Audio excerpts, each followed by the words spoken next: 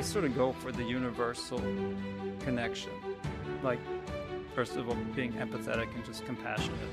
You know, I think they feel that. When the walls are built that high and the fears are that intense, sometimes we need Right. Sometimes a hammer can break down a wall, and sometimes you need a stick of dynamite. You don't have a problem with Judaism. You have a problem with the religion or the way it was presented to you. Right, there is a lot of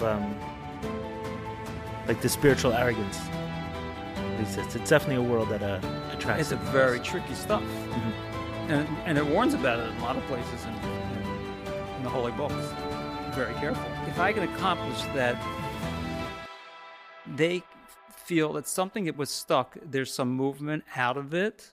Do you hear what I'm saying? Then I feel like I've accomplished something. Welcome to the In Search of More podcast. I am your host, Ellie Nash. Join me weekly on my quest for more from myself and more from this world. We'll see you on the other side.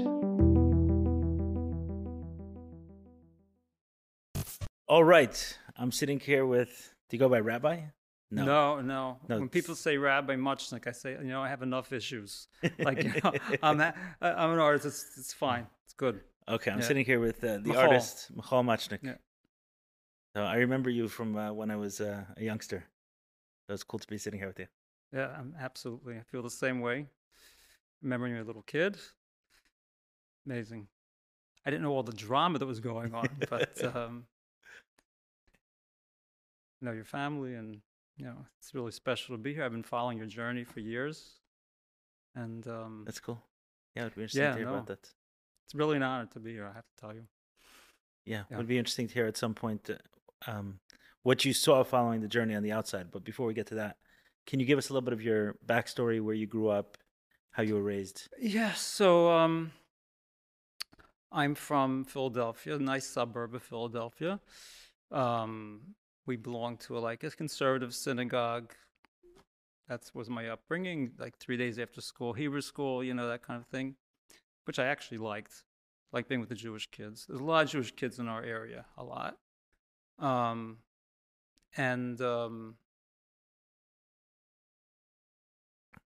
I had my share of whatever, like everybody has a share of something growing up.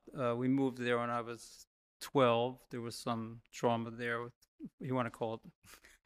We're at Ellie Nash's podcast. So the word trauma has to come out sooner or later, right? Don't box me in. What? Please. Don't box you in. No, I got that. Whatever, it's like typical thing. Our bar mitzvah was like a bye-bye to anything. When you said 12 years old, you moved there. You in Philadelphia, you moved to or from? We were in another area. Oh, I got you. We moved up to a nicer suburb. I got you. We lived in a simpler area, not very many Jewish people. Lived there, but we also went to synagogue, all that kind of stuff, and whatever. Then just briefly, because then you can just zone in on whatever you want to talk about, I'll do that. or whatever comes out. But after bar mitzvah, basically we checked out of anything to do except the 2 years. Rosh Hashanah, Yom Kippur, we go to synagogue. Okay, that's my Jewish thing. And then when I was about 16. Lots of stuff was going on. That's when that was already in the 60s, and the hippie stuff started, and I just got right into that. I was part of the whole counterculture, and as an artist, it's like. You grew up with many siblings?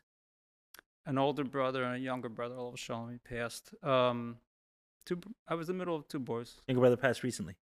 Pardon me? Your younger brother passed recently? No, he was in his 40s, young. I got you. Okay, a while ago. Okay, so you grew up like that, somewhat connected to Judaism. Yeah, my parents were very Jewish minded. Got it. I mean, it was just not from really. Was it something that did Judaism interest you from a young age? Yeah, there were things I liked about it, especially when I was very young. I very much felt connected to most of my friends were all Jewish. It was there was a lot of Jewish people in this suburb. And, but from the religious part of it, it was more like you're taught certain things, but they didn't really keep it. So it's just whatever. And then when it came to the hippie time, I mean, it's just very cool, Ellie, because I'm sitting here, I'm 71 years old, right? And sometimes I just think about back to what I've actually, or our generation has lived through. It's just, it's really fascinating. And it's really just amazing to just think of what we've experienced. I mean, I remember when the Beatles were on the Ed Sullivan show, and I was young then. Maybe I was, yeah, I was maybe 12, 13. And, and there was girls pulling their hair out, when they were singing. Like, we never saw anything like that. It was Pulling like, their hair out from excitement. yeah, they just. I saw so many things that started different ball rolling. Some for the good and some for not good, right? Like the liberalism out of check, really. But it started then, right? Also, the search for something more spiritual was really starting then. So, do you remember what was before and when you say the hippie movement? What was going on before that, and then what switched? We just did what we're supposed to do, more or less. You go to school and you study, and you're going to go to college, and you're going to try to get good grades, and you have friends. And my friends were really more into sports. I really didn't go do that too much. I did my art, stuff like that. I wasn't so good at sports, so that's probably why I got interested in my art. But you got into art from a young age. yeah, about 12, 13. I did. But when I was 16, it really got very serious. Yeah. In high school, they actually had you could actually take every day. You could take a course in art if you were planning to go like to art school or something like that. It was more progressive there with certain things, and I did that. As I'm telling these things, why not? I'll just to bring up certain things which later in my life became very significant, right? Mm-hmm. So this one art teacher was very serious about actually teaching students who really were wanting to become art, like real artists, right? It wasn't just a class for anybody, because everybody had to take a class in art, right? And people would start drawing and do whatever, we were asked to do whatever. And the first time I saw it, she walked around, and someone, you could see he was like very happy about what he's doing. He's making this perfect picture, whatever. And she came up and she took her pen and she just like right across the whole thing. Another one, she tore it up right in front of the person. What was this motivated by?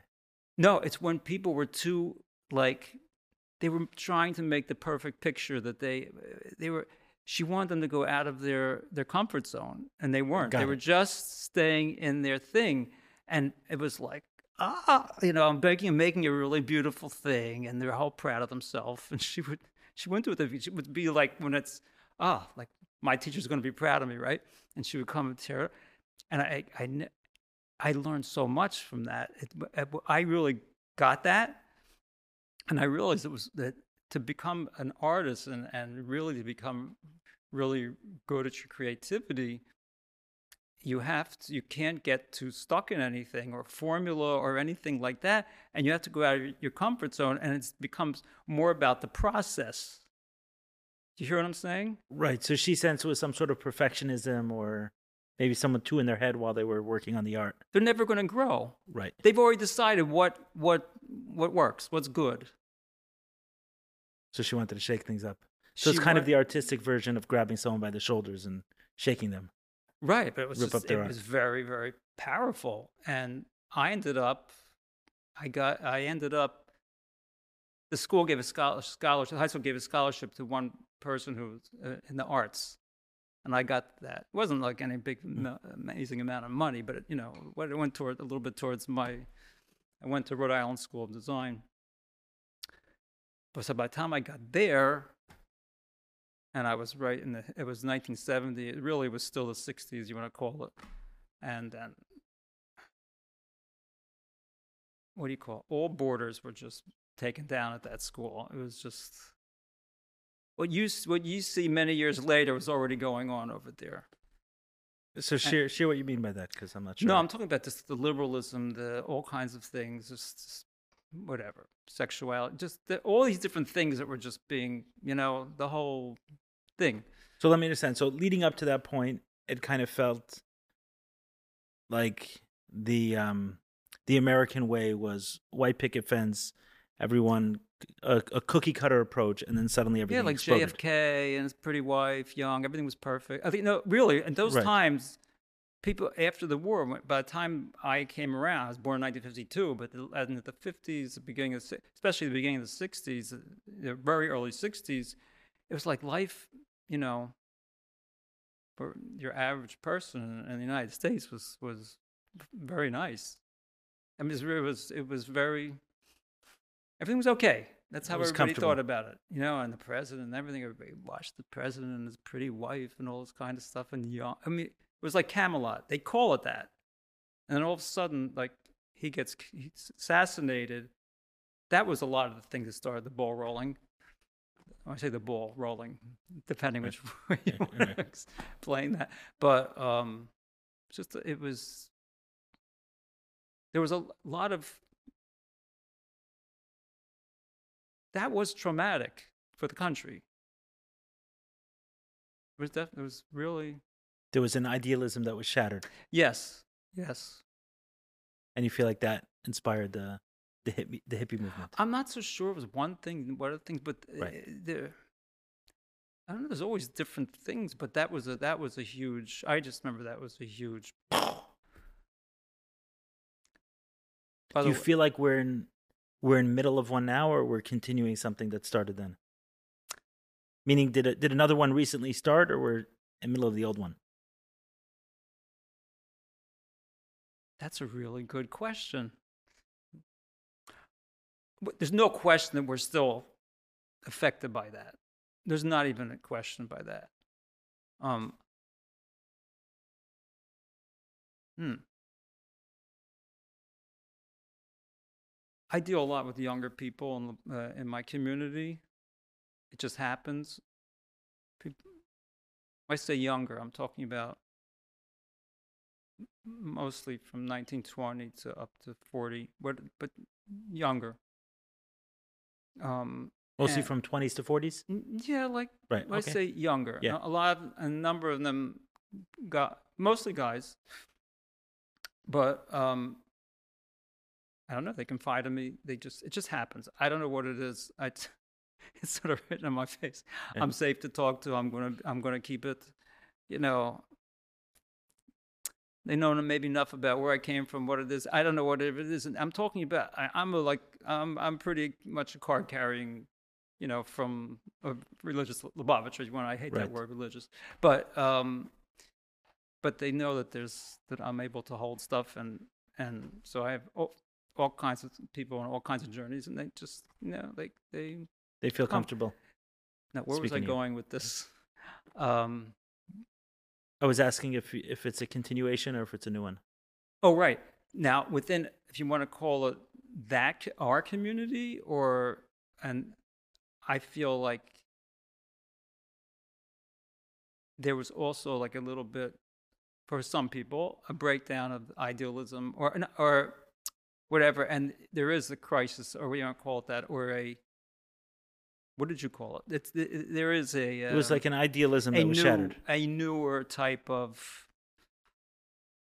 if you want to call it, trying to deal with things. Okay, so let's separate this a little bit. Within the American kind of society, Right. saying there's something Right. that started possibly many years ago that we're still Right. dealing with, which I think, from a trauma perspective, which Right. I was going to try to avoid in this conversation. Yeah, I didn't. I think they Yeah, say the I last got three you. generations. I got you. You're probably thinking, "Oh gosh, this is gonna be a fresh of air. I'm sick of trauma. I'm gonna have some artist come in. He's just gonna talk about his paintings." Sorry. No, I don't plan with where it goes. I get very. It's kind of the same, right? This is my art. So if I plan it too much, if I'm moving a direction a certain way, then I'll have the professor come in and just tear up all the microphones. So I understand what you're saying in terms of that. I don't come with too much preparation to these I prepared my whole life Right. for this No, that's conversation. I didn't come prepared either. It's like that's so it's I love what I love about this podcast, your podcast especially, is it's just you feel from anyone who's coming on here that they don't have to prepare anything. They just come with who they are, and that's what's so amazing about it to me. But Right. For me, thank you. For me, it's really it's an opportunity to have a conversation. And with these microphones and cameras, I know that you won't pick up your phone, and you know that I won't pick up my phone.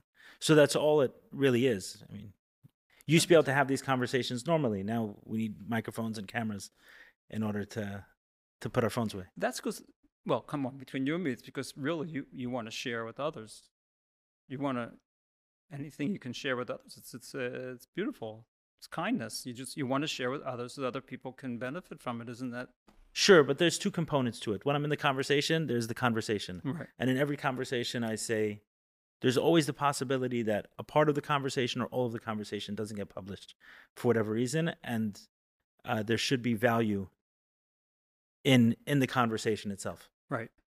Meaning I'm not waiting for this to be published to get value from it. I'm looking to get value within Right the now, where we're conversation at, itself. I feel value in it. It's nothing to do. I'm not even really paying attention much where it's go. And I'm very present with you, and we're right here now, and this is our conversation. I got it. So you mentioned something about what's going on now with younger people in the community speaking to you, younger 20s, 30s, 40s, being comfortable speaking to you and noticing maybe a shift. And are you comparing it to what happened what happened with JFK, where certain idealism was shattered in American society, and maybe saying that within our community there's been a idealism that's been shattered? I guess you could correlate it to some extent. I think so. I mean, most of the ones who speak, for instance, if someone comes and like they're just they're having they don't they're searching for spirituality, they're searching for a connection to God, or they want to know that maybe they don't believe in God, whatever it is, and then there's so many temptations that we didn't really have to deal with. Let's face it, the internet, all the things that you talked about many times in your podcast, like all these things, it's so intense. Like I actually try to put myself in their shoes, and in some way I can relate. But I'm also much older, and they're coming up having all this plop down on them. Understood. So I sort of go for the universal connection. Like, first of all, being empathetic and just compassionate, I'd say I think they feel that. And then giving them space to like whatever. And but I think we were in the middle of answering another question. Well, what I'd like to get back to is the maybe your story. correlation. No, maybe your story a little bit is Yeah. continue on that, and then we'll mix in some of these because I think it'll certainly help me to understand your story better. So as you're mixing in things. Okay, so it was actually while I was in art school, and drugs, psychedelics, different things. I wasn't like all the time doing that. I have an amazing outlet with my art, and I was doing a lot of that. Like that satisfied a lot of self-medication, whatever you want to call it. But and the creativity and all kinds of things. But I just felt a sort of decadence and something with all of that and the freedom to go. I was in this art school. I basically could do anything I wanted there. It was really, they didn't even have any grades. I mean, and I was with all these intelligent, because you had to be actually intelligent to get into this school. Like most art schools, you just had to know how to draw a straight line. But in this school, you had to actually be smart. You had to have like good grades or get good at SATs. So I'm with all these smart, creative people. So it was it was whatever it was, but all this stuff, I think just the whole thing became just, and through different things, I ended up Actually, your mother's Sephardi, Moroccan. Right. So it was Meir Abasera who was actually Makar of me, who brought me close to. Oh, cool. Yeah. He's the whistler, right? Yes. Yes. And I got into macrobiotics while I was in art school to really clean myself out of the toxins of the drugs and the whole thing, and to just do what I thought would be like a natural high. And when I say that, you mean like whatever. So it was really the beginning of the whole health food movement. A lot of things about it were good, but it was still like sort of a Zen thing. So it was like connected this and that. But at one point, Meir Abasser used to be a teacher of that. He was like a big teacher of macrobiotic, okay. and he Can you had explain like macrobiotics? a following. What? Can you explain macrobiotics? Well, it's like it has to do with eating health foods, but it's also like a sort of philosophy, yin yang, balancing, and and spiritual things. And there are a lot of you want to call it, a number of ex-hippies sort of got into that, and just as in all these movements, there's always many Jews involved in these things. Just amazing. And it was really actually miraculous. We actually... So maybe it's the intersection of food and spirituality. Would that explain it well? Yeah, there's a spiritual component to it, and just... I say macrobiotics would that explain it? The intersection of food and spirituality? Yeah, but it was also was really eating very healthy foods, and that's what all the organic stuff started, and just that it affects you and what you eat and all this kind of stuff. So he was a teacher of that. Yeah, and he would, but there's always near the a university. spiritual How did component to it. There's spiritual, right. I wouldn't call him, it was like, he was like a guru. He was a Jewish guy. He wasn't a guru of it, but in that sense, but it was that people really looked up to him. So I was told about him, and I didn't know. But when I came to visit, he had become Shomer Shabbos. He became Baal Tshuva. He came from this. All the Chatzeros come from the same family. The Baba Sali, they're all related, and they all come from that. The original, I think, Yitzchak Abasera, who was named the Baba. Abba Chasera, with a whole miracle story that happened there with the rug. Have you ever heard that story? No. No? Not Your mother's Moroccan, you never heard that story? That's so interesting to me. Maybe she said it in Arabic and I didn't understand. Yeah, the hummus you got, right? Which? I said, you didn't get the story, but hummus on the table you got for Shabbos. the Moroccan food, Moroccan fish, right? We had gefilte fish with matbucha. Yeah. Got it. We could tell it's not a long story. The story was that he was one of the most learned students in this yeshiva in Israel somewhere, and one student had to go travel on some boat to what was it then? Constantinople? I don't know, whatever the Istanbul, different places where there was, well-to-do Jews, and to collect money for the yeshiva. Okay. And the lottery came out, and he was picked. So he went down to the harbor to get onto this boat, and they said there's no more room. This is Yitzhak Abu Chatzer. Yeah, and there's no more room. But finally, they just started going, and he was carrying his carpet. I guess he took it for him so he'd have where to rest and what. And he just sat on his carpet, and the carpet floated on the water behind the boat. It was like this open miracle. I mean, it's been passed down for generations. And when they saw that, they let him on board. And then he collected his money, whatever. So they named him Abu Chatzera, which means the master of the carpet. That's how they got the name. Oh, interesting. It's very interesting. And this is the Baba Sali? That's... Or an ancestor Baba Sali of Baba was, I guess, a grandson or great-grandson. I got it. Okay. Understood. They were Kabbalists. They were, Yeah. So, but Meir's family, they're related somehow, maybe a great nephew, I don't know, whatever. But they left Morocco in I guess around the early 50s because of the 48. When all that stuff happened, they came to France, and a lot of those families, the children just got assimilated into French culture. They had things. I'm sure the parents kept shops and everything, but they basically left the Yiddishkeit, Judaism. I mean, on personal.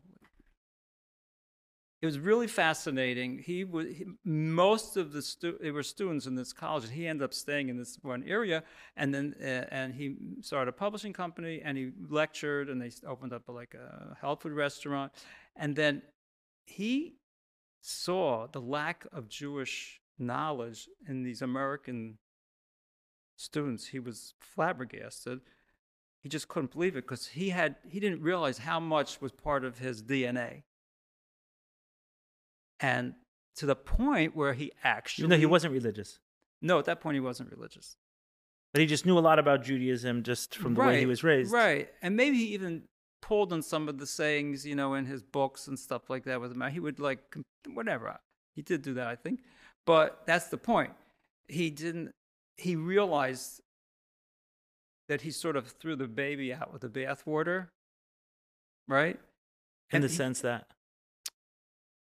No, that he actually was not religious. And then he decided, again, I have to the audience, I don't like the term religious. Either me. What? Either and me. I feel like when people come to me, but they don't this, then they don't that, they don't this, I said, you don't have a problem with Judaism. You have a problem with the religion or the way it was presented to you, or how you what I'm saying.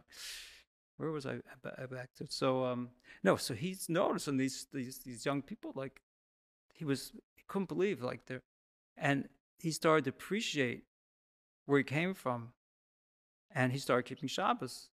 And he had all these followers, like maybe it was like 25, 30 more that used to come around, but they were actually living there. And some of them were non-Jewish, and actually for them, eventually they converted according to Jewish law. Like it became, they were so taken by him that if this was what he's doing, this must be good.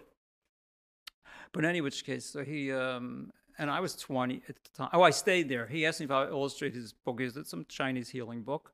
I illustrated it, and I stayed there. And this was in your university days? No, it's in Binghamton, New York. Binghamton. And I at the end of the school year, I actually left. I didn't go back. I went there and I became, observant. And then I maybe observant's a better word than religious. Yeah, let's go there. And then I after 8 months, I illustrated his book, and then I realized I'm young. Some of them were married couples. I needed to really study, and I got more serious about it.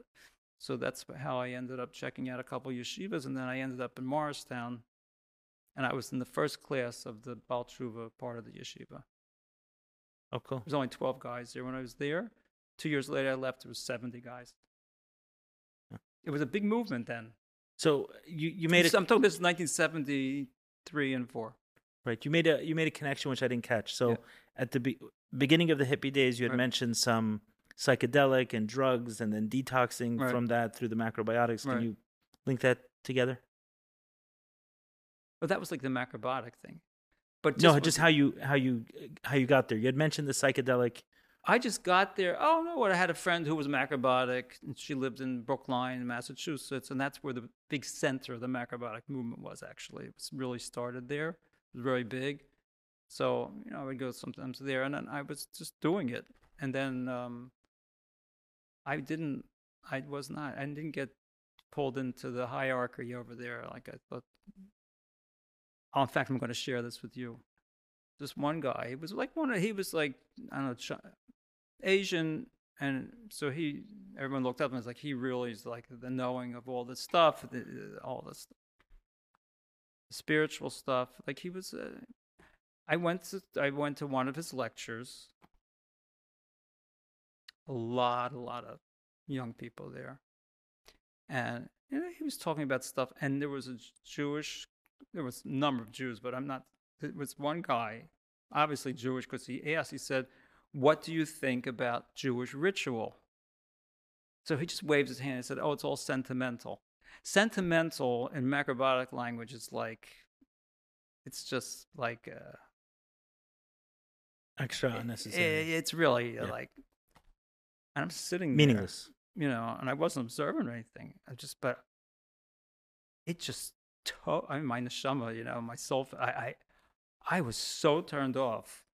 I just, that's it. I have nothing to do with this guy. That's it. Da, da, da, da. But I was into the macrobiotic thing. But this guy, he was like the big leader there.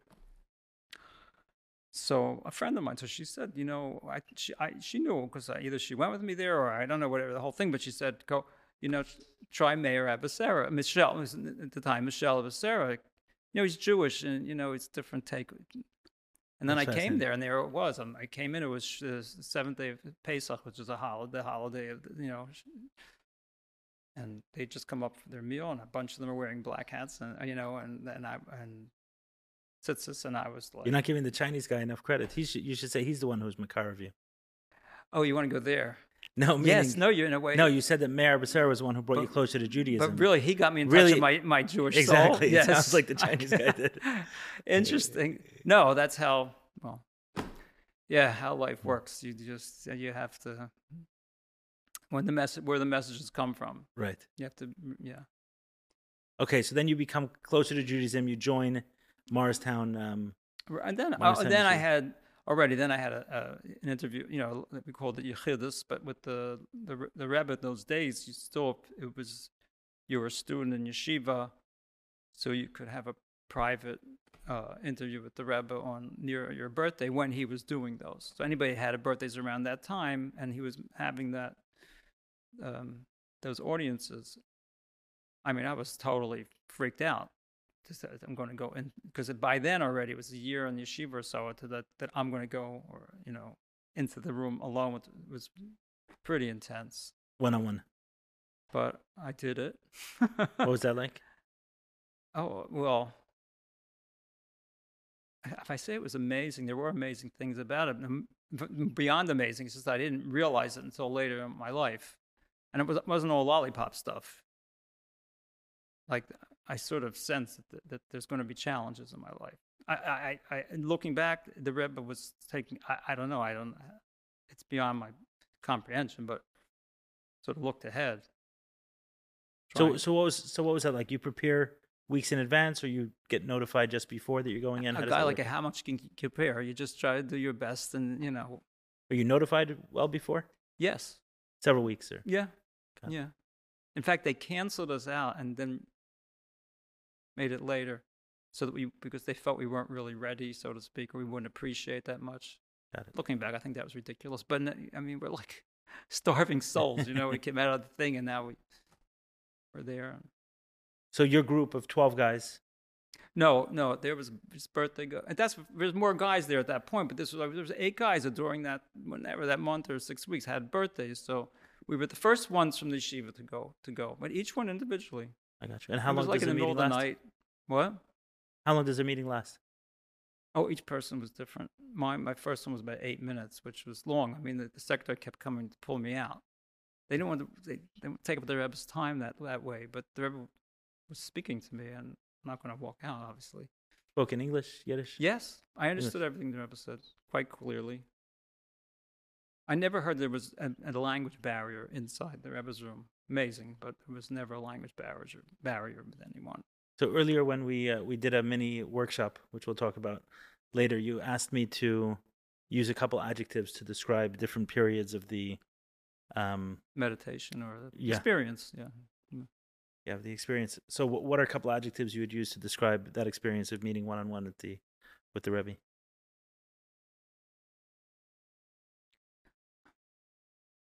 I was very guarded. I was very scared. I was going to have like a bad thought. I mean, a lot of it's from where I was coming. You don't.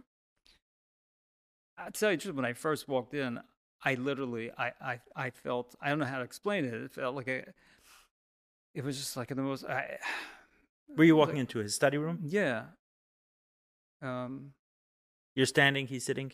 Like a Gan Eden. I feel like it was almost like I could smell it. It was just so. It was not just pure. It was like I don't even know how to explain it. Homey. It was just so beautiful, comfortable, right? And then the Rebbe told me to come closer, which I did. And I brought in a few little samples of my art. One picture and 2 pieces of calligraphy. Because I basically, at that point, it was like the Rebbe was going to give you direction. And even though I'm an artist, like I thought, whatever, but now that I'm like in this thing, like what does the Rebbe think I should be doing? So I brought my art in to show that I have this talent, but I asked maybe, if I'm observant now and I'm a Lubavitcher Chassid, maybe I should become a scribe, a sofer. The Rebbe said, the Rebbe answered that I should ask a sofer, which I did the next day.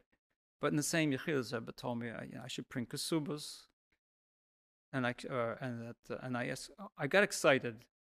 Somehow it was like the Rebbe was giving me a very big green light about going with my art, and somehow I felt that, and I got very excited. I said, "Oh, you mean I can do children's books, like things like that?" I went in there like the Rebbe was going to guide me. It was how I took what's supposed to happen, right? And the Rebbe said yes, and I started clapping and saying, Baruch Hashem a few times.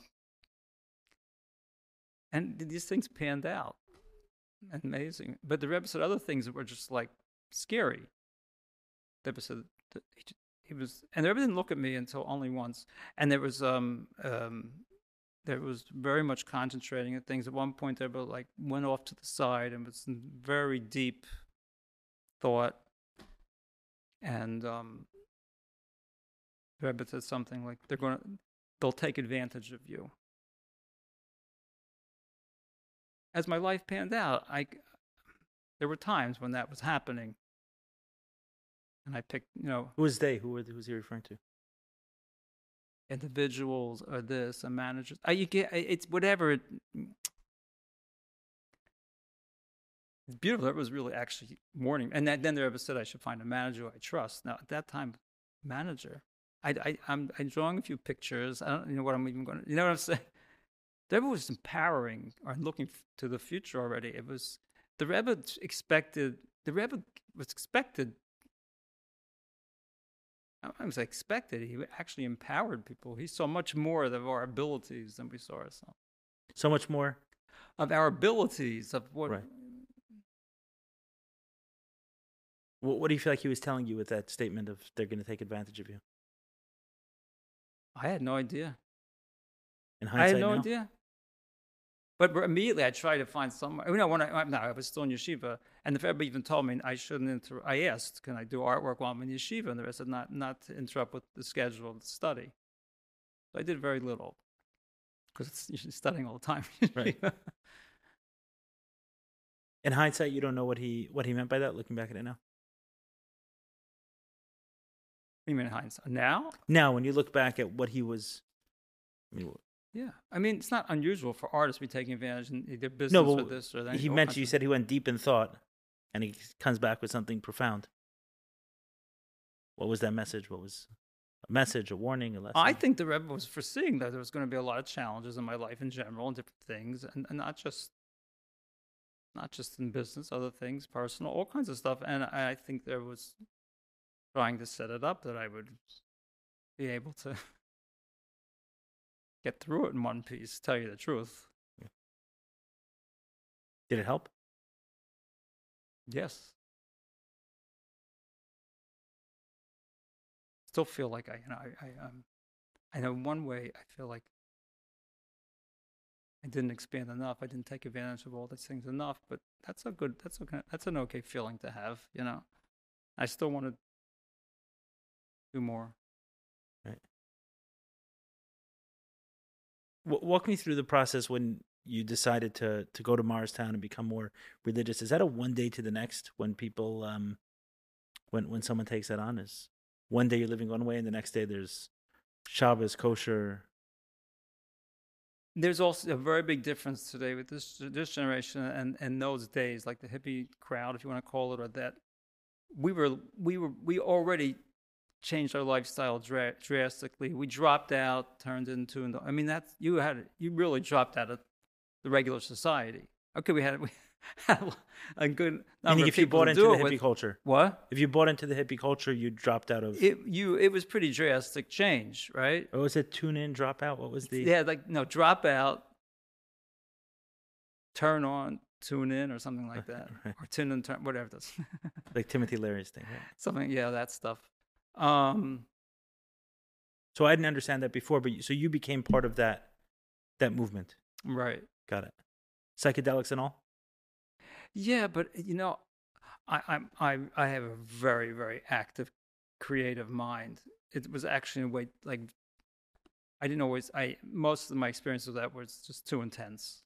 It was just too intense, like, bad trip type things. Right. Not terrible, but on the other hand, there was expansive things. But I have to be honest with you, like, what's going on now with all this stuff, like, we come from a very different place, and I thought you would find this really interesting, part of this discussion, because our experience with psychedelics at the time was, I think, very different than what may be being experienced right now, or what people are trying to find through it. I don't, and but I'll never forget feeling like, at the time when I just stopped doing any drugs, it was like, what's the point of getting all high and all in this consciousness if I can't come down and live it in this world? This is where we are. I just felt it was a disconnect. And some people didn't come down, and some people, like, at those times, it was Was it pretty. mostly LSD? What I know, I mean, I did whatever. I didn't do much of all the things, but all of it. A little LSD, a little psilocybin, Right. a little marijuana. It was just, but in those days, it was all illegal, and that was part of the fun. But, and I can't say that didn't have some experience, but I really, it was more because of it. My thing was, I got to find spirituality in a regular, like we call it, when I want to call it, a regular life. And I've had that challenge ever since.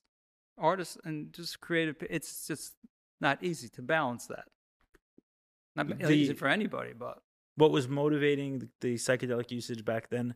Do you feel like it's different than what's going on now? it's hard to say. I can't speak for anybody else.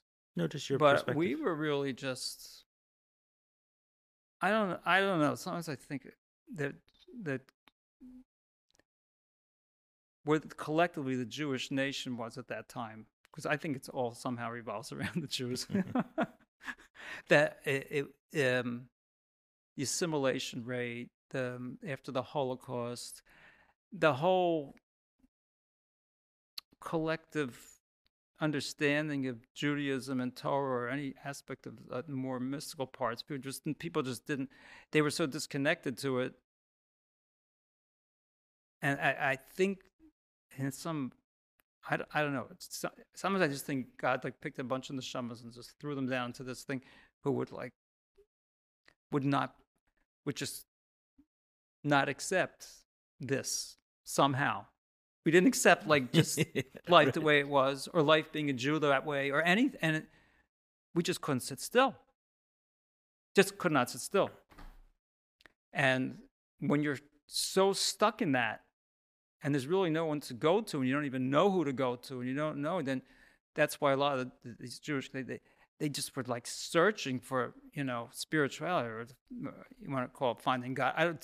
But definitely a higher something. They were just, what is all this about? Right. Why? And so, being that most of us did not experience this particularly, spiritual, or things from the Judaism we were brought up with, whatever level that was.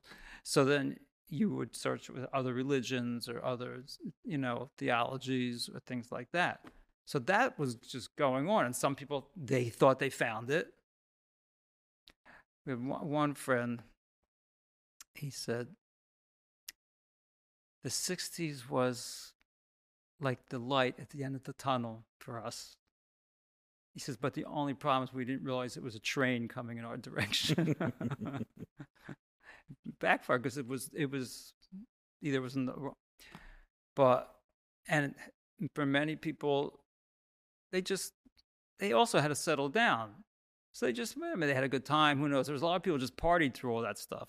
That wasn't my experience, and wasn't a lot of experience with a lot of Jewish people. And certainly the ones who ended up becoming observant, the way I see it, were really, really wanted to get to, like, you know, pacify their neshama. So then there's still, so when, here I am now looking at, so when we got off of that stuff, where we just like we sort of put that all in one, what's the word? A package of like, well, whatever happened there that we got to here, but that was all like not where it's at. Do you hear what I'm saying? And you felt like when you found Judaism, it was where it's at. That was the feeling. Oh, it's not even a question. Now,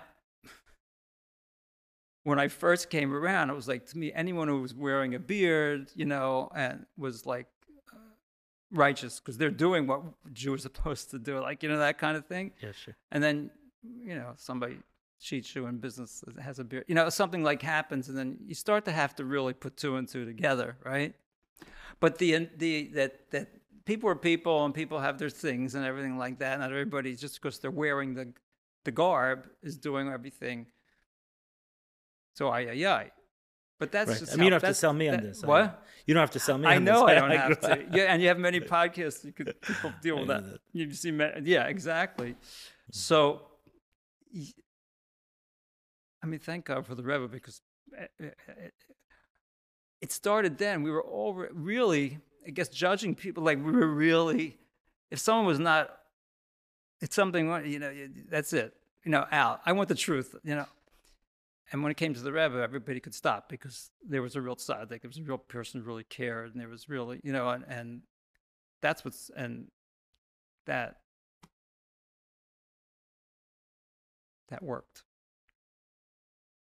But and then the transition from, you know, being in Morristown in a, I guess, study environment, then transitioning to a religious community, an observing community, right, like Crown Heights. What was that like?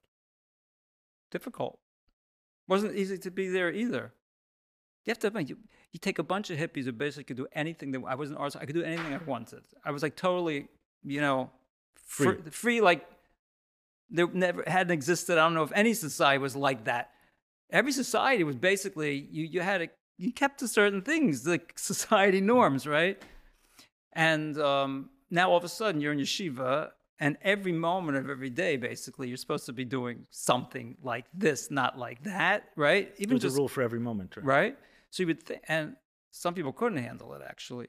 But the only way to really handle it, the only way to really actually integrate, was that you had to see the soul of the thing. You had to see the goodness of it, and you had to go and we did. Many of us did, and it was, to this day, it's something we're just, no one's. It's many. Have been some that like left it, but if you go back, there's usually stuff that they didn't integrate it in that way. You know what I mean? Do you remember what it was that pulled you into it? Well, it's so interesting, because, you know, not the original attraction, but which really cemented in meaning. I think I understand from what you're saying how you kind of ended up from Mayor Becerra into Morristown, but eventually to say, hey, this is how I want to live my life, raise my kids. I don't think it was one thing. It was many. It was just studying, and you're try to integrating everything. What it is, it's you're being taught. Could be a particular Torah wisdom. It could be a particular teacher who, like, you know, showed some caring and is really there for you.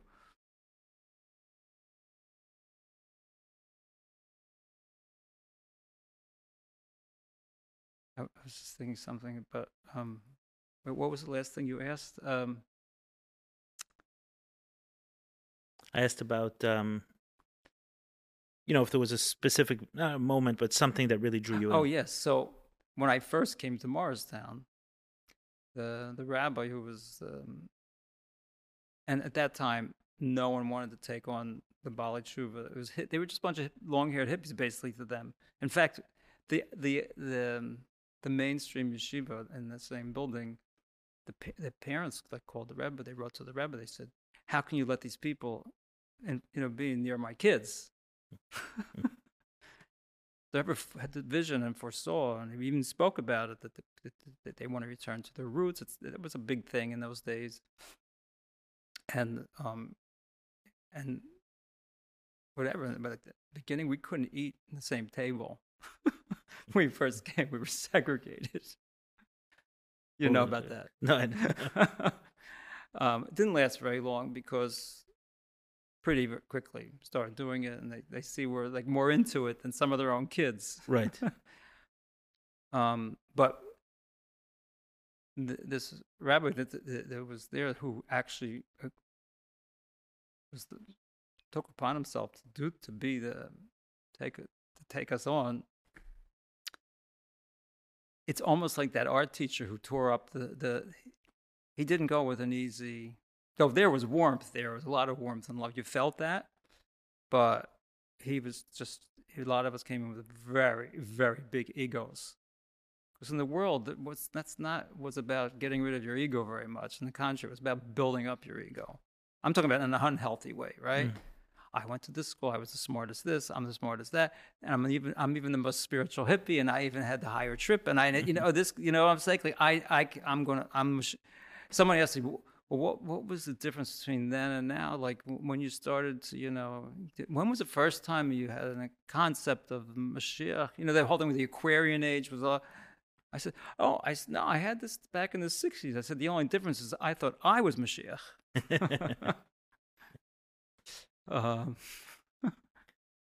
Right. There is a lot of like the spiritual arrogance that exists. It's definitely a world that attracts. It's a very tricky stuff, and it warns about it in a lot of places in the holy books. Be very careful.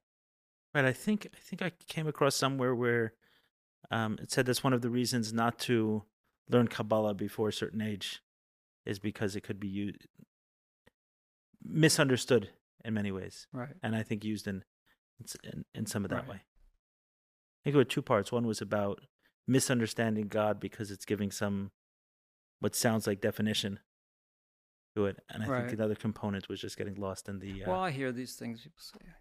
In the I had this psychedelic experience, and I saw God, and I mean, you've heard these type of things, but. I don't know, it's interesting. Now looking all back on the whole thing, I think if I could just give like a sort of a message of like how it's being number one at the top is being grateful, not for what you don't have, but for what you have, and like clean thinking. Clean eating, if you want to call it that, like wholesome, like a wholesome lifestyle. And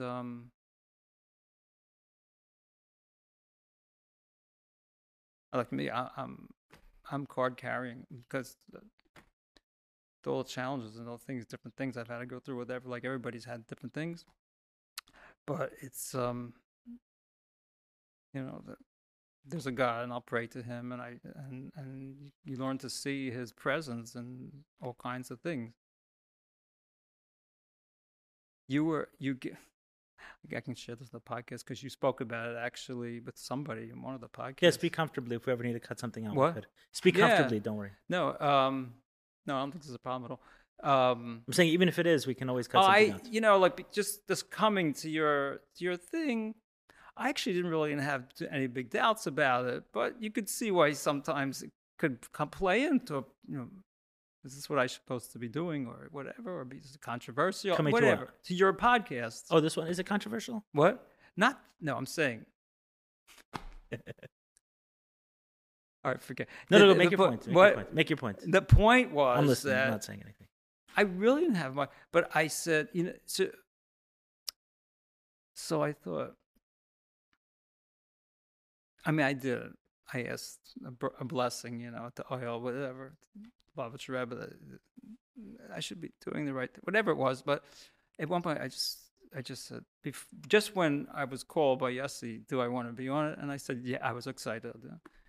Then I thought, like, I'm looking for a sign from the Rebbe, like something. Yeah. Mom, it's like 2 minutes later. I decided anyway to sit down and watch one of your podcasts because I haven't watched so many, but now I'm going on. I started watching a whole bunch of them, the more recent ones, right? So, and what were you talking about? You were explaining to someone about Igros, about looking into the, and seeing an answer. You know how to. Was that a conversation with Schneier Hickson? I think. Yes, that's who it was with, and. He was explaining to right, and then you then said, and sometimes people find answers without. This is so. I'm looking at your listen. Just picture this, right? Yeah. I'm thinking I want an answer, and the first thing I do is I go on. Not that I was looking for an answer. I just went in to check out your podcast, and you're talking about this exact thing, getting an answer.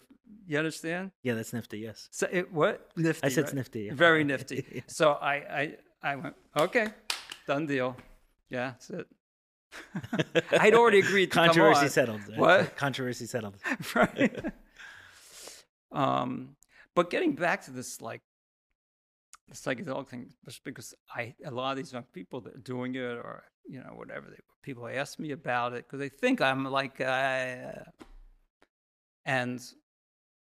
I'm really not. I feel like I'm not really I just don't really can discuss it at this stage, I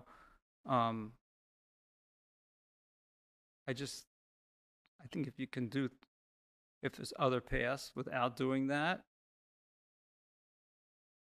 it's almost like, at the beginning of Tanya, it says, the whole, I don't know what you want to call it, the introduction to Tanya. So it says that there's a long way that's short and a short way that's long.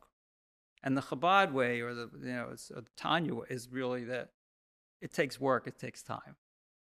There's no short way. Short way eventually doesn't really get you there. Again, I don't want to like come off like I'm really making these things because I feel like it's a different generation, different things going on.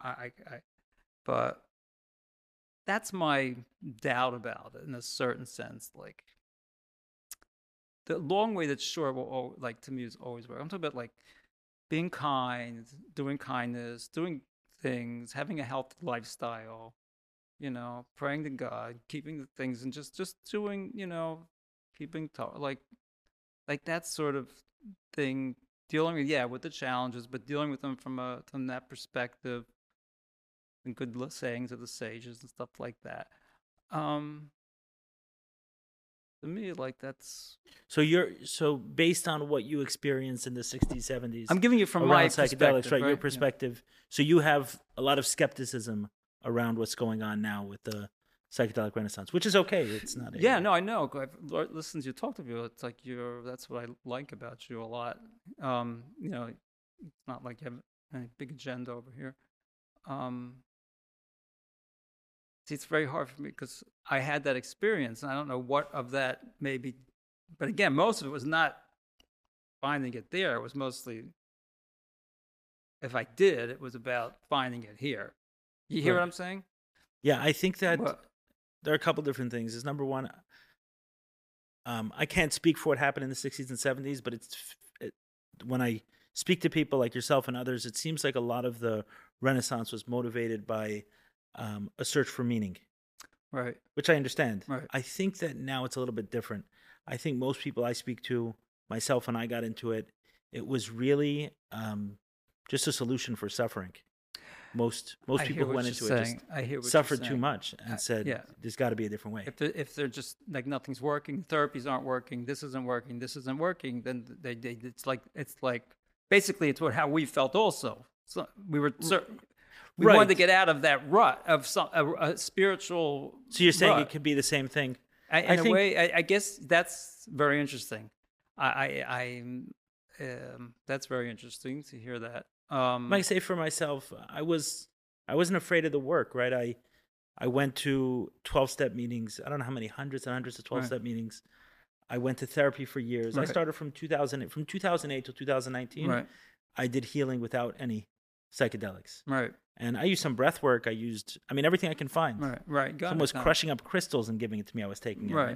Try anything. I'll try anything. I wanted a relief from the Right. suffering.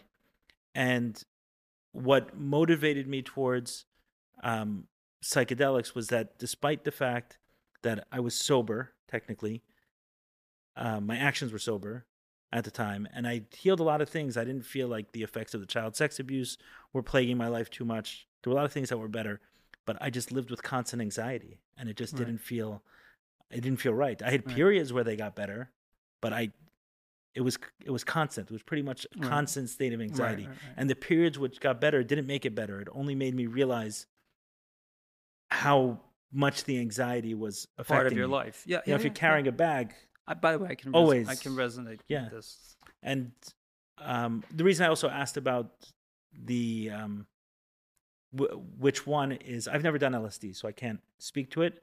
I just know people who do use it. I always hear about it more in a recreational / spiritual seeking way, not so much in a therapeutic. Personally, when I speak about the medicine, I'm really talking about ayahuasca, which from my own experience with different medicines, I kind of put in its own category, as I find it very, very grounding. I'm much more likely to get an understanding around how I should behave as a father, husband, business person than I will about, different dimensions in reality. Psilocybin, I find, has a very spiritual component to it, and I'm not as drawn to it because of that. I find ayahuasca very, very, very practical, even though there are visions and spiritual aspects of it. But I think it's on us, people like myself and others who are talking about it, to prove that this time is different. That's all.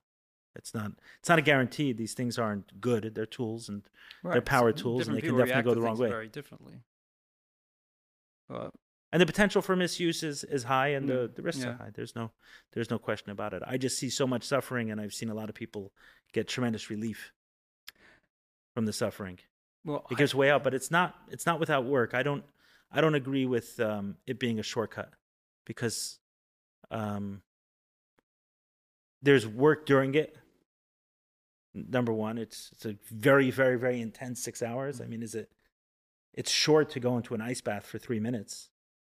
It's only 3 minutes, but if it's 40 degrees, it's a long 3 minutes. Right.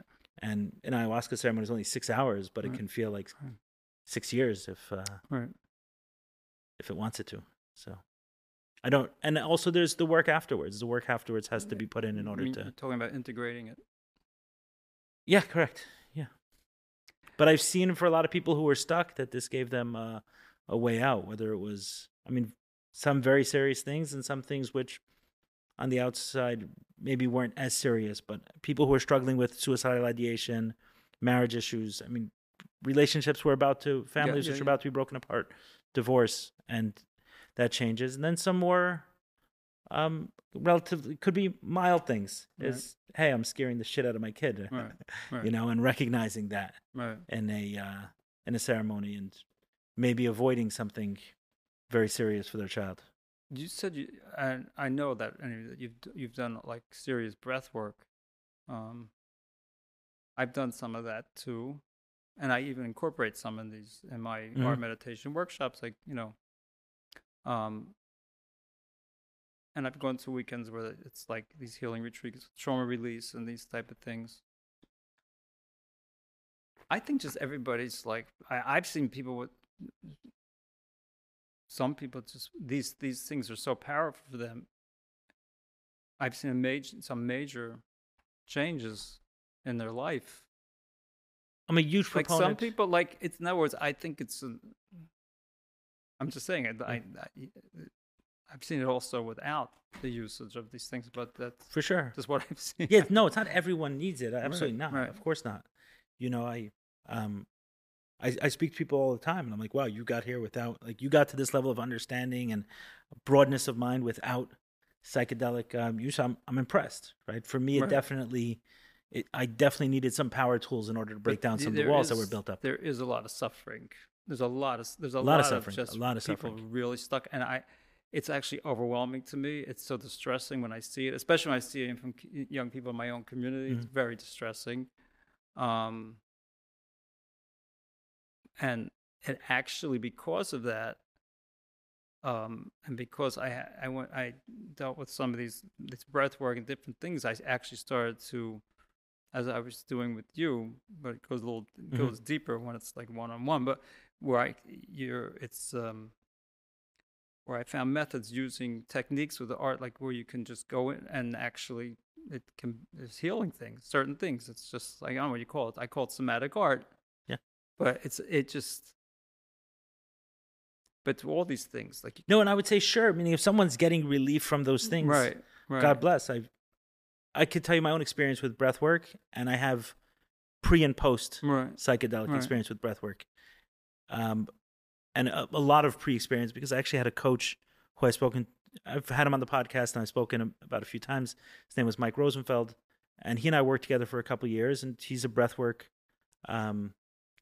trained, and pretty much every time we met, we did some breath work. It was only even if it was only 5 or 10 minutes, and then at many times taking me through deeper experiences. And it helped me a lot, tremendously. Well, breath work can be absolutely amazing. However, I would say my breathwork experience post psychedelics have been completely different than my ones before. I felt like you allowed yourself to go to certain exactly places. There were places that I didn't know were attainable within me, and often as they're coming up, as someone is getting to those spaces, all of the fears in one's life comes rushing in, and it was only under psychedelics that I was essentially trapped to deal with those fears. I hear what you're and saying. Once I was able to break down that wall, then now I don't feel an intense need for psychedelics. No, I don't. And you had mentioned offline my conversation with Mayor Collinson that happened right after a breathwork ceremony with him. It felt to me very, very similar. It was shorter with less side effects, so I understand that people can access that. But then you have many who simply cannot. And I don't think I was in a place that I could have. And it wasn't for lack of work. It's just when the walls are built that high and the fears are that intense, sometimes we need right. Sometimes a hammer can break down a wall, and sometimes you need a stick of dynamite. No, I hear you. What I found, which is really actually, it's just interesting how I end up into this place. But like what I feel I can accomplish, I'm not like a full-time whatever. Any of these things are just helping people through these things. It's not like that. A lot of people, they're so stuck. They haven't even entered sort of the zone of like, now more and more everybody's talking about it, but this was not years ago. This wasn't, breath work or any of these things, meditations, like all of a sudden people are hearing that and they haven't gone there before. So anyway, but in any case, what I do with my workshops or something, it's more like a backdoor way of where a lot of times it's people who have not had experience of just going into a certain place where they're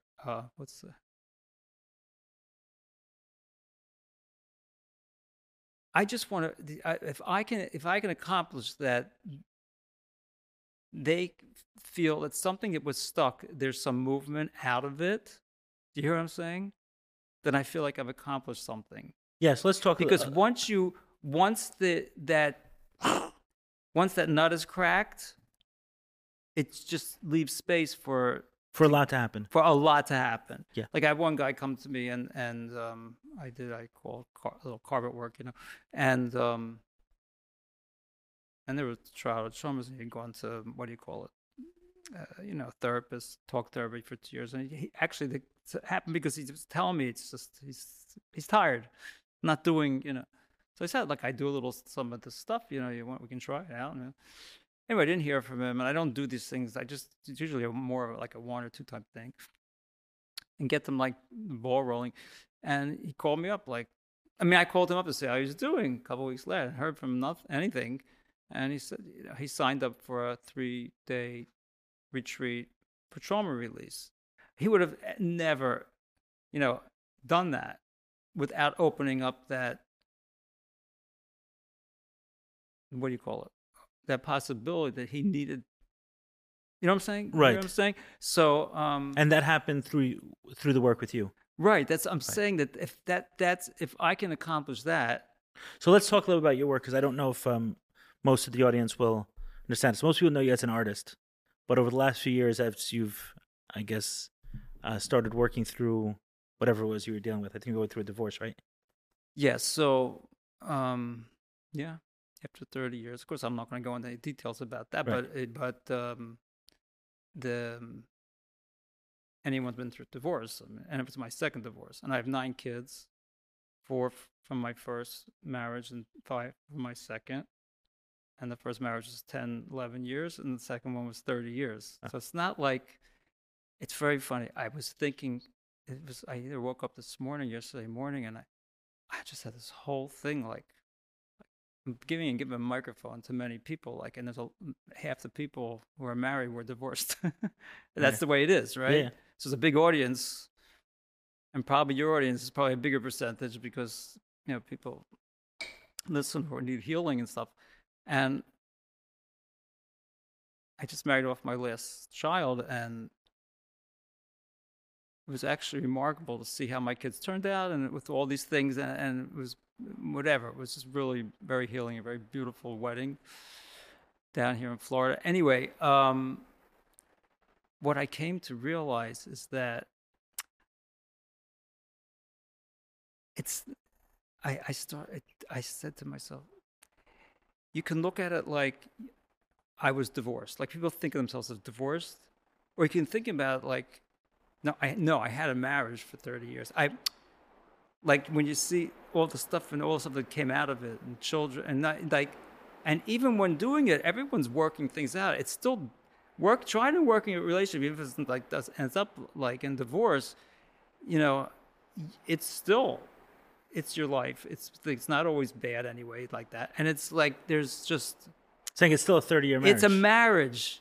Like I had a marriage, and so to me, when you see like beautiful children and they're emotionally, healthy and all this kind of stuff, then to me, it was a successful marriage.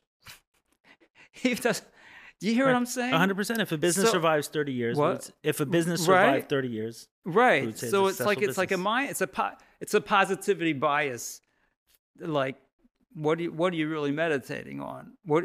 And when you have that kind of gratefulness, so then you can go right to the that you're grateful to God. So because like instead of like why'd you do this to me or why I went through this or that, then that whole stuff.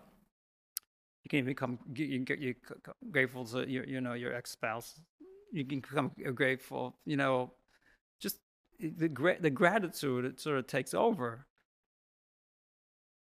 I just think and a lot of times I go to these things, or when I went breathwork, you have spiritual experiences like you're talking, and I try to like find it in Torah or Hasidus or something. I try to find, maybe that's what it's talking about, and I always find it.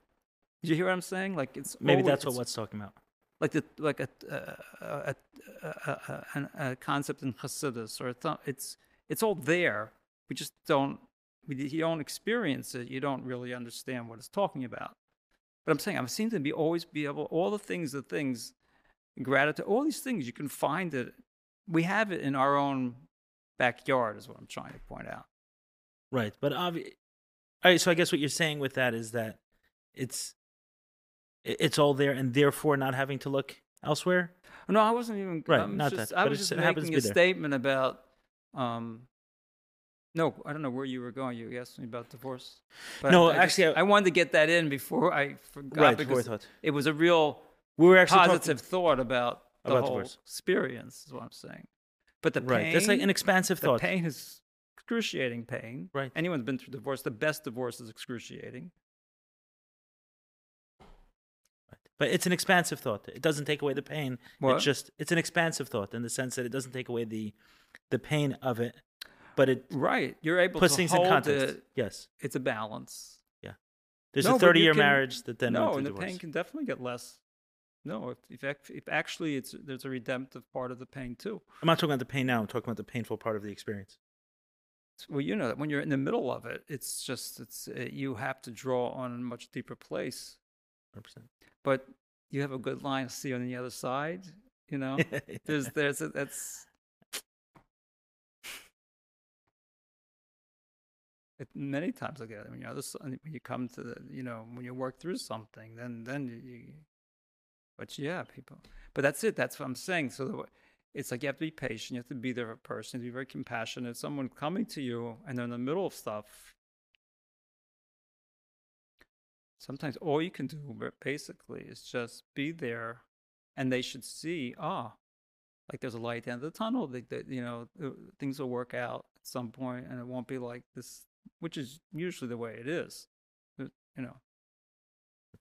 Yeah, where I was going was actually introducing your somatic art. So I was saying Okay. everyone knows you those who know you as an artist. Right. But over the last few years, you've developed some sort of Right. Right. I mean, a it's like method, sort of on the a side. somatic It's not art. my day job, I and most understand. things are in the evening and when they happen and that kind of thing or whatever. But So speak to that a little bit. We did a little bit before right. we started recording. Right, and we didn't go that far. Like when you actually start making a piece of art, it's actually um, well, well, well, you experienced a little. Like, do you want to ask me a question about it, or you just want me to start? I wanted to explain to the audience, because you were referencing it. I want to explain to the audience that kind of what it is and what you offer, not in all the detail, but just that there's a Right. somatic art practice that you Right. offer that Right. has a therapeutic component to Right. it, or aspect to it. Right. So using art as a way to heal. Right. Yeah, what we did was nifty. I liked it. The music, the external expression of the internal world, right? Using the pencil and the paper to kind of put what we were feeling on the paper and then be able to look at it afterwards. I thought it was neat. Right. Gosh. Well, yeah. I mean, basically, from doing what do you want to call it, inner work, you want to call it breath work, working out. Mm. I spent the last few years really trying to go within deeper, because we have our childhood traumas, but this is like we have this is trauma right now. Right? Then when you're going through these things and stuff like that, and there's a lot of soul searching and all this stuff just all over again, so to speak. And I realized, I don't know, because some of the techniques, some of these things is like where you have somatic healing done to you, and you find certain things in the body where you locate where the original traumas came from, inner child work, and it's this kind of thing. And I don't know, just at one point I started to realize that with doing certain things, physical withdrawing or certain things, that it's just so in line with where people are needing this somatic. Why do so many people need somatic healing today? Because the body keeps the score, and it really, you have to find it in order to just heal it. And I've seen amazing things with that done. We're just getting, what's the word? I guess you can call it trauma release or whatever it is, like getting in, and then things, because people's lives sometimes, it's the way they think about things, it's the spin. I can't do this, I can't do that, I can't do this, I'm this, I'm that, all kinds of things that came from very early programming. And you've had people in your pockets who are psychologists who deal with this type of stuff, So I realized, like, with actually doing things with your hands, and like, you can actually access those places, and there's a reference for the person by doing something physical like that on the page, and they actually can feel certain things, close the eyes with the music, certain things relaxing, and you actually can get,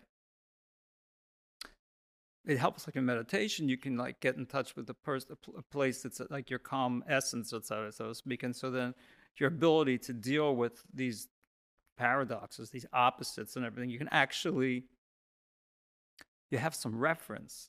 If someone listening is interested in working with you, how would they do that? I think it's called Muchnik Arts, and my secretary will take down if we can work something out. I do things, I'm not yet, when I say yet, I'm still an artist and I do my art, and it's like I don't travel much to do these things. I do most of them in New York here and there, and but I'm open to things, especially whatever.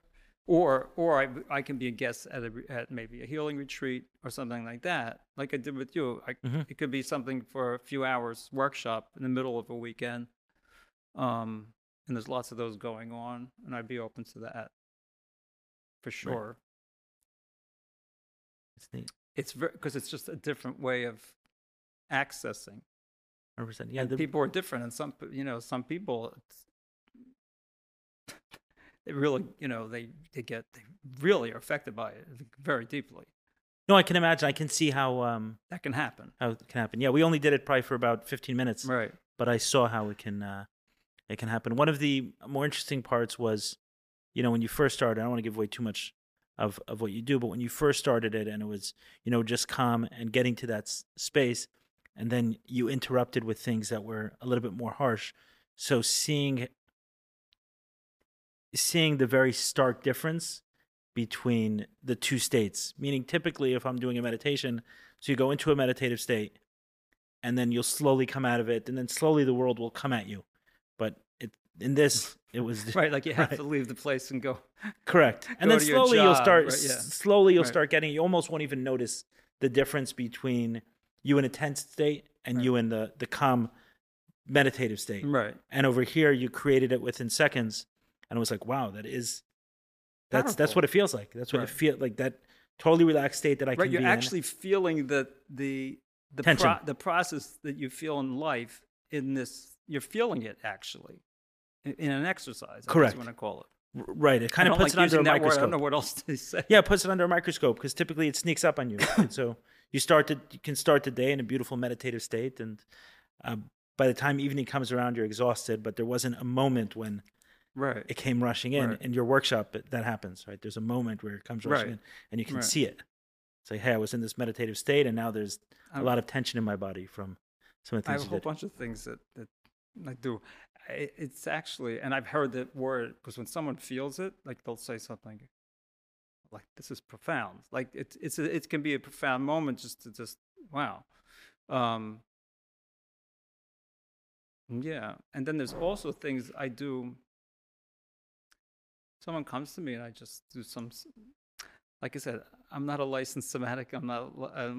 I got my whole life. I never got licensed in anything. I quit. By the way, as much as you dislike religion, I dislike this idea of only licensed healers being able to do That's anything. half the Meaning, we're all reason. medicine. We're all medicine. Right, right. There's license for a specific thing. Okay, so if someone learned EMDR therapy, then congratulations, you have a certification for that. If someone learned cognitive behavior therapy, so they can put. I But totally we're all get it. healers. Like I tell people, I say like, I did graduate high school. I got a diploma, but I quit art school to go to yeshiva. I never stayed long enough to become a rabbi. So I left there. You know what I mean? And all these things, and I do all this stuff. I never.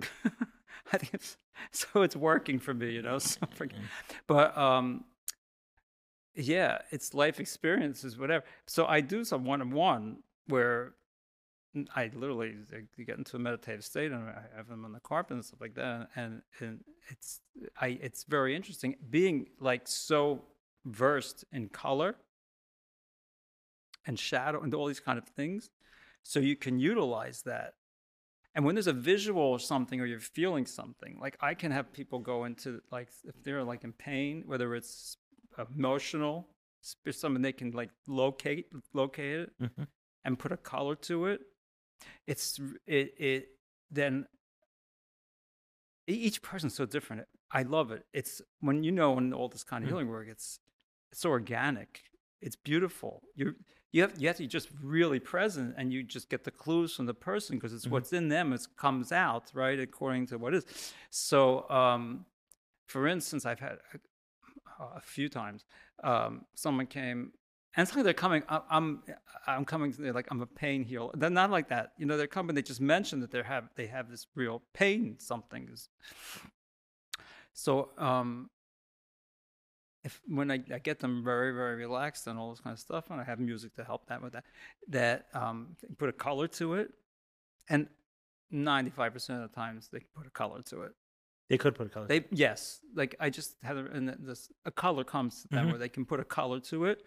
So as an artist, I would know this, and many people know it. But now I learned taking this, and I was applying it, and I'll explain that if you have the color wheel is the rainbow colors. That's the Roy G. Biv. There's an order to and in Kabbalah it's the spheros, and all these things, right? Red, orange, yellow, green, blue, indigo, violet. Good. And all the colors are included in white. Colors are light. White is not the absence of color. It's actually the exact opposite. White light is actually the inclusion of all colors. And when you refract it like a prism or the rainbow, when there's a mist, then it refracts and then the colors come out. So the colors are like in a lower level than the white light. And this is all explained, all kinds of things in Kabbalah, Hasidus. I mean, it's like, white and everything's in Kes. It's fascinating, right? And these can be applied to all kinds of things. Anyway, so if you take the end of the rainbow and you put it, if we had the strip and you take the one side and put it up to the other side, that's called the color wheel. And whenever you look up, and you can look up Google, the color wheel. Okay. It's the rainbow going around and coming back to the full right. So circle. The rainbow not being a half. Coming back full circle, right? Okay. So it's called by art, whatever. Complementary colors means if whatever's on the opposite side of the color wheel. So there's like blue would be orange, red would be green, yellow would be purple. Okay.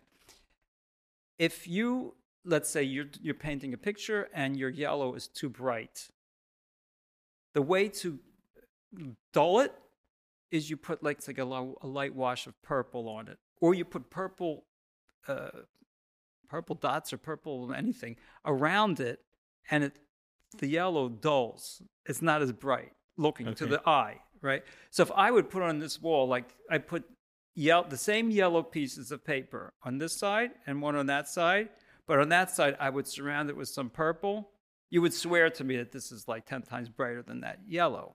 Oh, okay? So I do a lot of meditation about all this stuff in the morning. You do a lot of what? Meditation. I do breath work in the morning, like for about 45 minutes, my own relaxing circular breathing, and I meditate. It's wonderful. And I think, sometimes in the middle of the night, I can't sleep. I wake up and I start ideas for a workshop or these meditations. Just what I'm talking about. There's no end to this. Anyway, so I realized that if that's the case, and if you can put a color to your pain, then if you meditate on the opposite color, it would ease the pain, right? I'd have to try it. No, I've done it with people. Yeah. It's incredible. Not most people are not having, but it's like I've had people come in. Now it doesn't mean it goes away forever. It's like anything. It's just like any one of these things you're talking about. When you have an experience and something very intense, so then you have to integrate it and you have to train or whatever. I'm convinced I'll have someone will come and he puts a color, like I had one guy come and put a dark green, color to his, and he was in such pain. Unfortunately, he had real stomach issues, and it was all from stress. I know the guy person, and he ended up in the hospital and had an operation. Never, but when he came to me, so he's doing this, and I said, just think. And it was a personal thing, so I'm not going to go into it. But I said, think of anything with light green, and there was something in his life that was light green that was very healing for him, right? Mm-hmm. And I had him picture it, and I had him surrounding that, how I. What was the color of the pain? Dark green. Okay, so you had him do. I'm sorry. I said light green, light pink. Red and green are opposites. So dark green, the opposite would be light pink, light red, or like pinkish, right? So and he found something that was very healing. A few things, and I just said, like, surround your pain surround the red with that. Surround the air, and his pain went away. His pain, in this case, his pain completely went away. I've done this a few different times with some people if that was going on. The application of like visual somatic healing through visual colors, I think, just untapped. Like I feel like I should start like a whole. It sounds really interesting. Research. It sounds really interesting. And And then I would imagine if it, and I did this with one of my granddaughters, but they're young. She was afraid of the dogs or something because her sister loves watching the dogs. So they dog watch. Or the sister, like, she takes, her mom goes away to for a weekend. She babysits the dog, but the other sister's like freaked out by animals. So I had to put a collar, and I told her also the same thing, just like meditate when you see it, just meditate with this bird's color. But I'm just saying, like, you can do all kinds of things like that alone. Then I have this thing with this was very powerful. One of the things in the somatic thing, which I don't want to give it away, but no one's going to remember it from today to tomorrow that much because they're not experiencing it. But where you actually, I have a ball of clay and it's covered, and you think about what something that's really, really bothering you, that's like that you're really stuck with. And again, it can be from A to Z, and everyone finds something. It's not a problem. It's the whole atmosphere. And then, there's this whole thing about unraveling it and cutting off the husk, and that's really not. It's not like this thing, which is like a rock solid thing. If you start kneading it or something, you actually can realize that this, and you experience inside this feeling of that, it's not, and you're actually dealing with that particular thing, that it's not as right. And then I go to this whole thing where that actually ends up becoming this piece of art that you make from the clay. Yeah, like it's, and I've done these other things. I'm intrigued, by the way. I would sign up for sure. What? I'm intrigued. I would sign up. Yeah, your mother said the same thing. Did she? No, I was just saying, I do women's workshops. I said, she says, oh, I want to go. Anyhow, did she? Because we had some guy in a podcast that said that, the parents can heal things that can affect the kids. They can heal things and it can affect their kids. Oh, for sure. Oh, there's not a question about it. Maybe, so you can't wait till I invite your mother now? Yeah, maybe it'll save me some time. I love it. I've been working through a few issues that are stuck.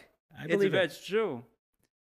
It's another thing, which, like, I had a couple, and I happened to bump into both of them. Just, we talk, and they're spiritual type people, and I mentioned that, I do these things, and I get a call from them. Can they come as a couple to my? Can you do us as a couple? I said, look, I've been divorced twice. I'm not going to be doing couple type therapy with this stuff. It's just like, I don't feel like that's not my, forte. So I said, if you want to come as a couple, but I'm just doing this stuff, but just you're both coming, but we're doing the individual things that I normally do, fine, right? So they come, and I charge a decent amount of money for it. It was a couple, and it's like, whatever. And they come, and I had this thing where, like, I can't explain exactly, but they made this whole background with the clay and stuff, and then like abstract or whatever, and each one took the colors that they liked. So each one's really, it's their colors. So when someone picks a color, it's also something from inside. And so I said, now after they had got to that point, I said, now cut. I gave them the thing. They cut it in half. Cut your, soft clay. I said, now each one, pick a half and give it to your spouse, right? So she gives him, and he gives him, and he starts, you gave me the half that you didn't like. And she got all, whatever, and bent out of shape because he said that, because she actually gave him the half that she really liked the best. And he says, I'm only kidding. She says, no, you're right. Like, they started this whole fight over it, This is like right at the beginning of this thing, right? And I'm not going to do couple anything, right? And I'm sitting there, I'm thinking, oh, good Lord, like, forget it. This is just, above my pay grade, and I don't want to go here, but I thought, they pay me all this money, and I just said, you know what, Michoel, just go with it, right? So then I told them, look, basically now, you had this thing that you made, and now you cut it, and it's like, you're bringing the other person's color. It's not what you would, it's in a way jarring. It's not what you expected. It's not what I said, now your challenge is to take both of these pieces, each of you, and separately, and make something, make a piece of art out of it. Anything, any creation you can come by blending both of your colors into this thing. I can't tell you what gorgeous things they came up with. It was abstract, but it was balanced, beautiful, and they gifted each other with it. It was just really. Anyway, after that session, so they called me. They said, "Look, they didn't know this was going to be so cool. And it really helped them. Da da da. Go, can we come like 8 times, but just charge us, like much less because we're telling you like this. We know that you don't do couples. You can experiment on us, anything you want, right? So like, and that's what happened. They come to me like 10 times. They're still coming. They love it. It's like a night out. And there's always something cool going on. And I keep adding all these different things to my repertoire. And it's really, really fascinating. There's something about this, taking something which is from inside and just, It sounds like a really fun date night. What? Much more fun than going to a restaurant. Well, that's the whole thing. It's always meaningful. Also, when you do groups, I've done women's groups, I've done men's groups, I've done Bali Shub and Yeshiva. Like when I was in Tzfas, I come to Tzfas to finish this mural, right? But I can't control myself. I'm running around like calling all these places. Do you want to do a workshop? And I had a granddaughter in there, and she set up in the Chichuk Yeshiva. I mean, the seminary, and this is like the creme of the creme. The girls who learn and I have a name in Lubavitch, so they actually left me alone with them. They didn't know I was going to do any of this stuff anyway. And I did Rotzoi V'Shuv with breath work and all kinds of stuff. And they made these things out of beat. It was really amazing.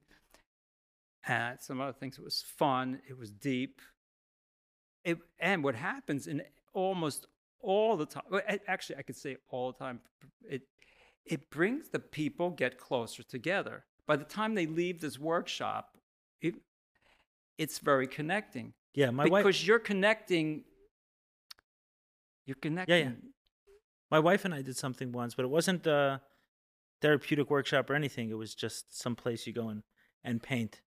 And we worked on something together. She's a lot better at it than I am. Right. We worked on something together, and they had different themes and thoughts, and it definitely prompted conversations, meaning there was something, we put a road with trees and something at the end, and each thing represented something else, and it facilitated a type of conversation between us that many other things wouldn't.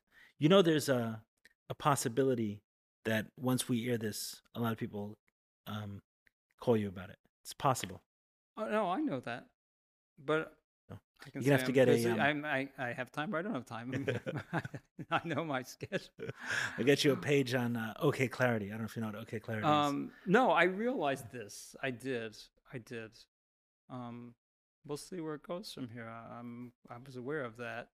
Yeah, it happens sometimes. It's not something I can predict or not, but I know even Mayor Kalmason I'm not afraid. Yeah, he was busy before breathwork, but I know, he has told me that since the podcast here, a lot of people have reached out to him for one-on-one, for virtual, for other kinds of work, and then people bring up ideas. Well, someone sees you and says, "Hey, maybe you can do this for me," based on what. Once they hear Ellen Nash say, "Oh yeah, Mayor, like I liked what you did with me," or they say, "Yeah," all of a sudden becomes really kosher for a lot of people. I have to tell you. Maybe not a lot of people. Maybe the people who listen to this. What? Maybe the people who listen to this. What? I said maybe the people who listen to this, which is why a lot of people listen to this. Yeah. Anyway, so I have a little bit of a challenge these days because in some funny way, I'm sometimes more excited about that than like doing my paintings.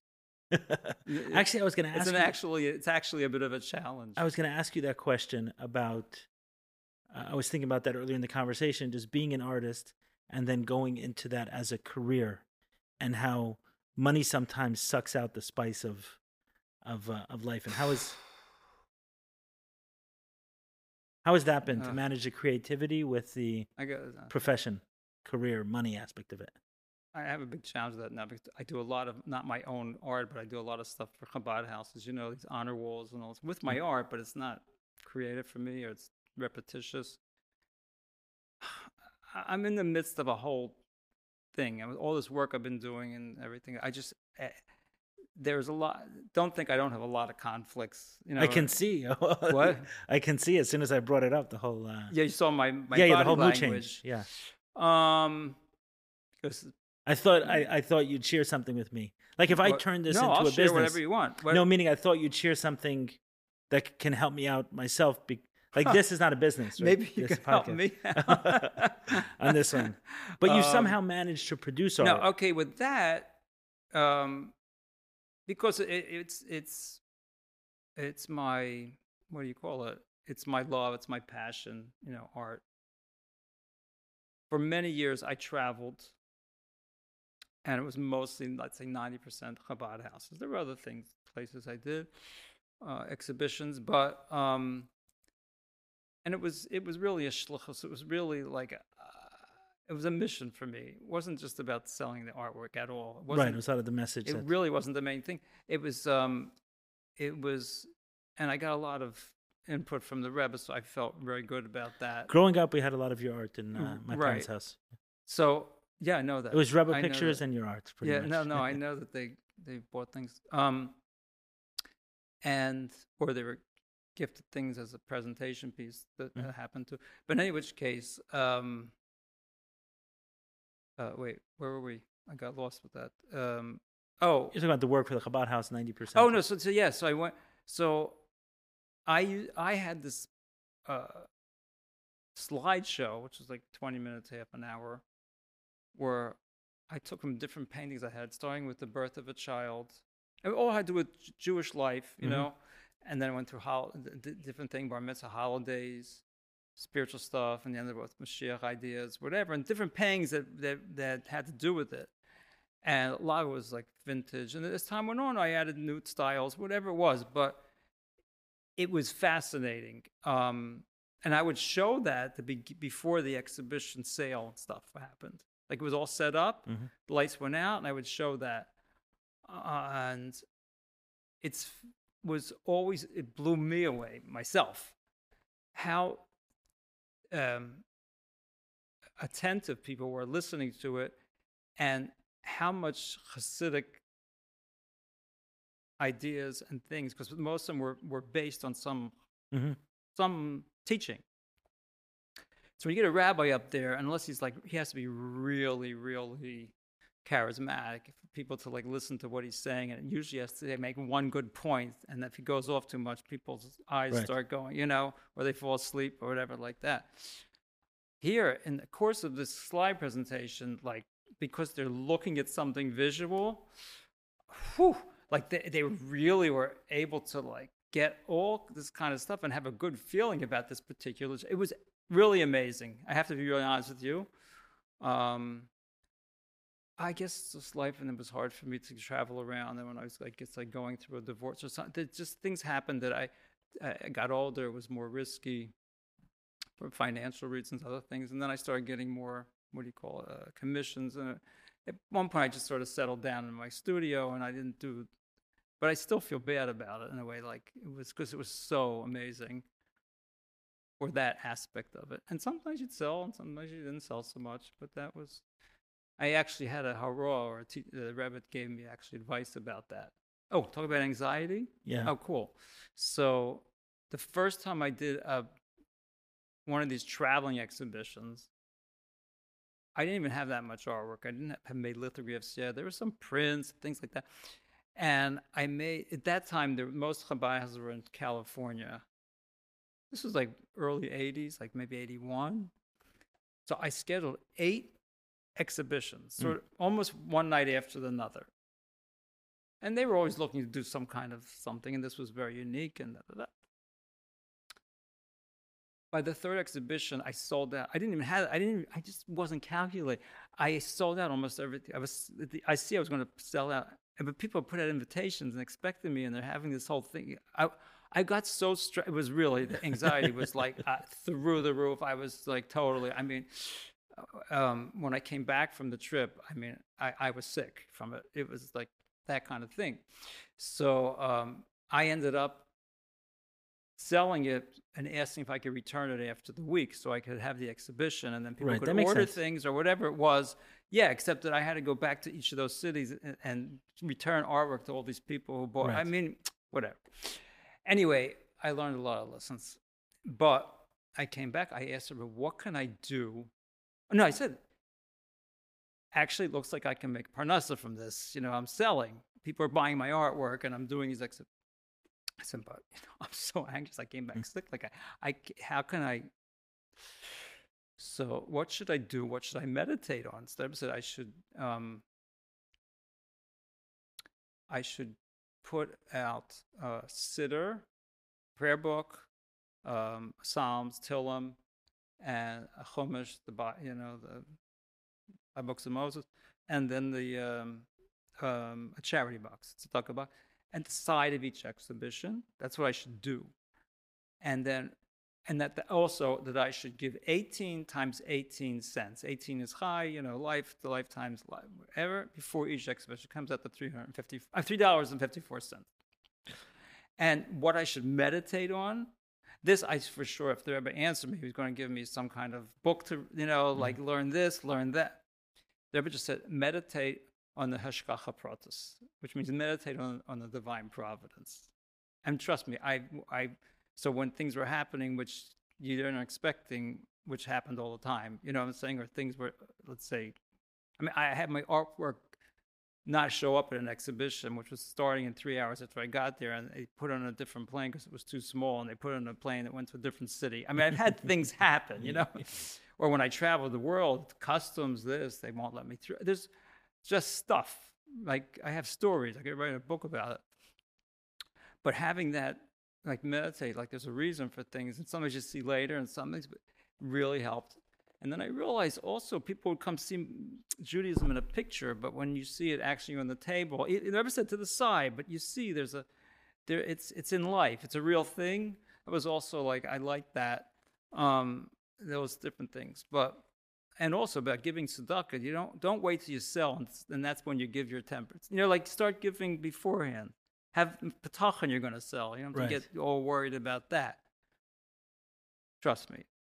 I'm by nature anxious, and I've had plenty of anxiety since then. But when I do these things, I remember, put the thing there or give the tzedakah. It's helped. The bracha comes, and I'm able to function the more calm. Right. So anybody listening can take that kind of thing. I think meditating on all these things can be helpful for anxiety. Yeah, I've done that a lot without titling that, like meditating on the divine providence of things. But I do it often. It's just seeing the hand and connection. And I recommend it as well. Not using those words. It's major. I connected it more to something in the 12 steps, but it was nice to hear a different reference for that, a Rebbe reference for that. Right. What do you think of the fact that,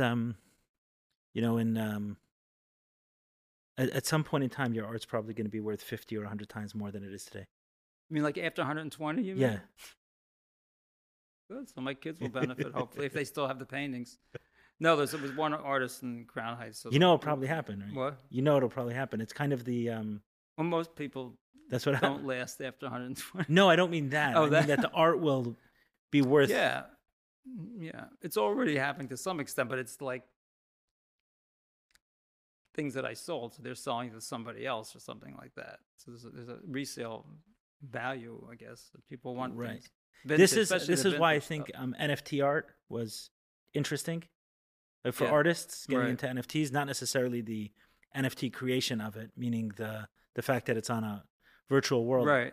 But that the creator could be attached to it for the duration of this item's life. So, for example, if there was I haven't heard much about that lately. It still was popular. It got real popular for a while. But no one took my stuff to do it, and it was, I don't know, whatever. Well, it got real popular. I'm not saying you should or shouldn't do it. It got real popular. It became a fad, meaning outside of the immediate circle of people who use it. But yeah, there's definitely use cases for it, and the blockchain has a lot of very interesting use cases. And if you talk about the zeitgeist in the world where we're recognizing the risks of giving too much power to too few people, I think blockchain has a lot of potential. But the idea from the art perspective is that every single time, let's say this was the piece of art, this glass, and in order to sell it to you, you would want, hey, give me that virtual token that was attached to it. Right. So that way I know it's real and I can verify the authenticity and kind of the the chain throughout. It would be some sort of ledger that exists. And I'm then me yeah. as the artist would say, okay, I'm fine. I'm creating this. Every single time this trades hands, give me back 10%. Right. And that theoretically in that economic environment, that would be possible. So, and it's, I think, what attracted a lot of artists to that space. I'm just like so like not into economic things. Like it's like and all this stuff is so funny. I'm really trying to pay attention. Like, but I sort of check out. Like, like it's not my thing. My kids want to do it, fine, because they'll In short, imagine there was a way that what?